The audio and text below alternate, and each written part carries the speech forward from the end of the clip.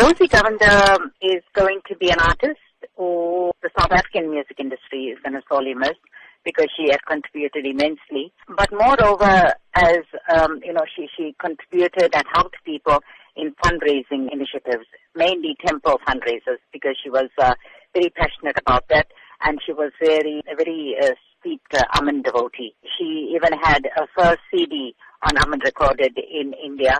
Two things that stand out for me about Rosy. First was a devotion to a work, art form, and a commitment, and contribution to all the temple fundraisers. And secondly, she was passionate about passing this art form to the younger generation. She always nurtured and mentored youngsters in this field. In terms of her work in the music industry specifically and the CDs that you say she recorded, what will you say she'll be remembered for the most?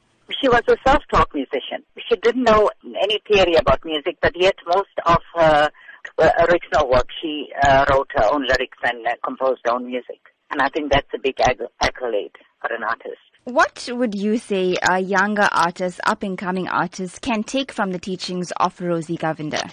Humility, passion, and commitment to the art form. To see it as a divine art form. She also came from the magazine Barracks, and that was the area that abounded with the arts and culture, and she was a product of that community. We also grew up in the same neighborhood in Chatsworth, and she had started off at the age of 12 singing. She sang for groups like she sang with the Lakshmi Stars, she sang for Prema Entertainers, National Entertainers, and Padma Entertainers. She also accompanied a lot of our current days, like our very own Sekra Naidu, Richard Naicker, Ashley Christian, very versatile someone. But I think more than the music, we'll remember her for the kind of person she was, kind, compassionate, humble, and rooted.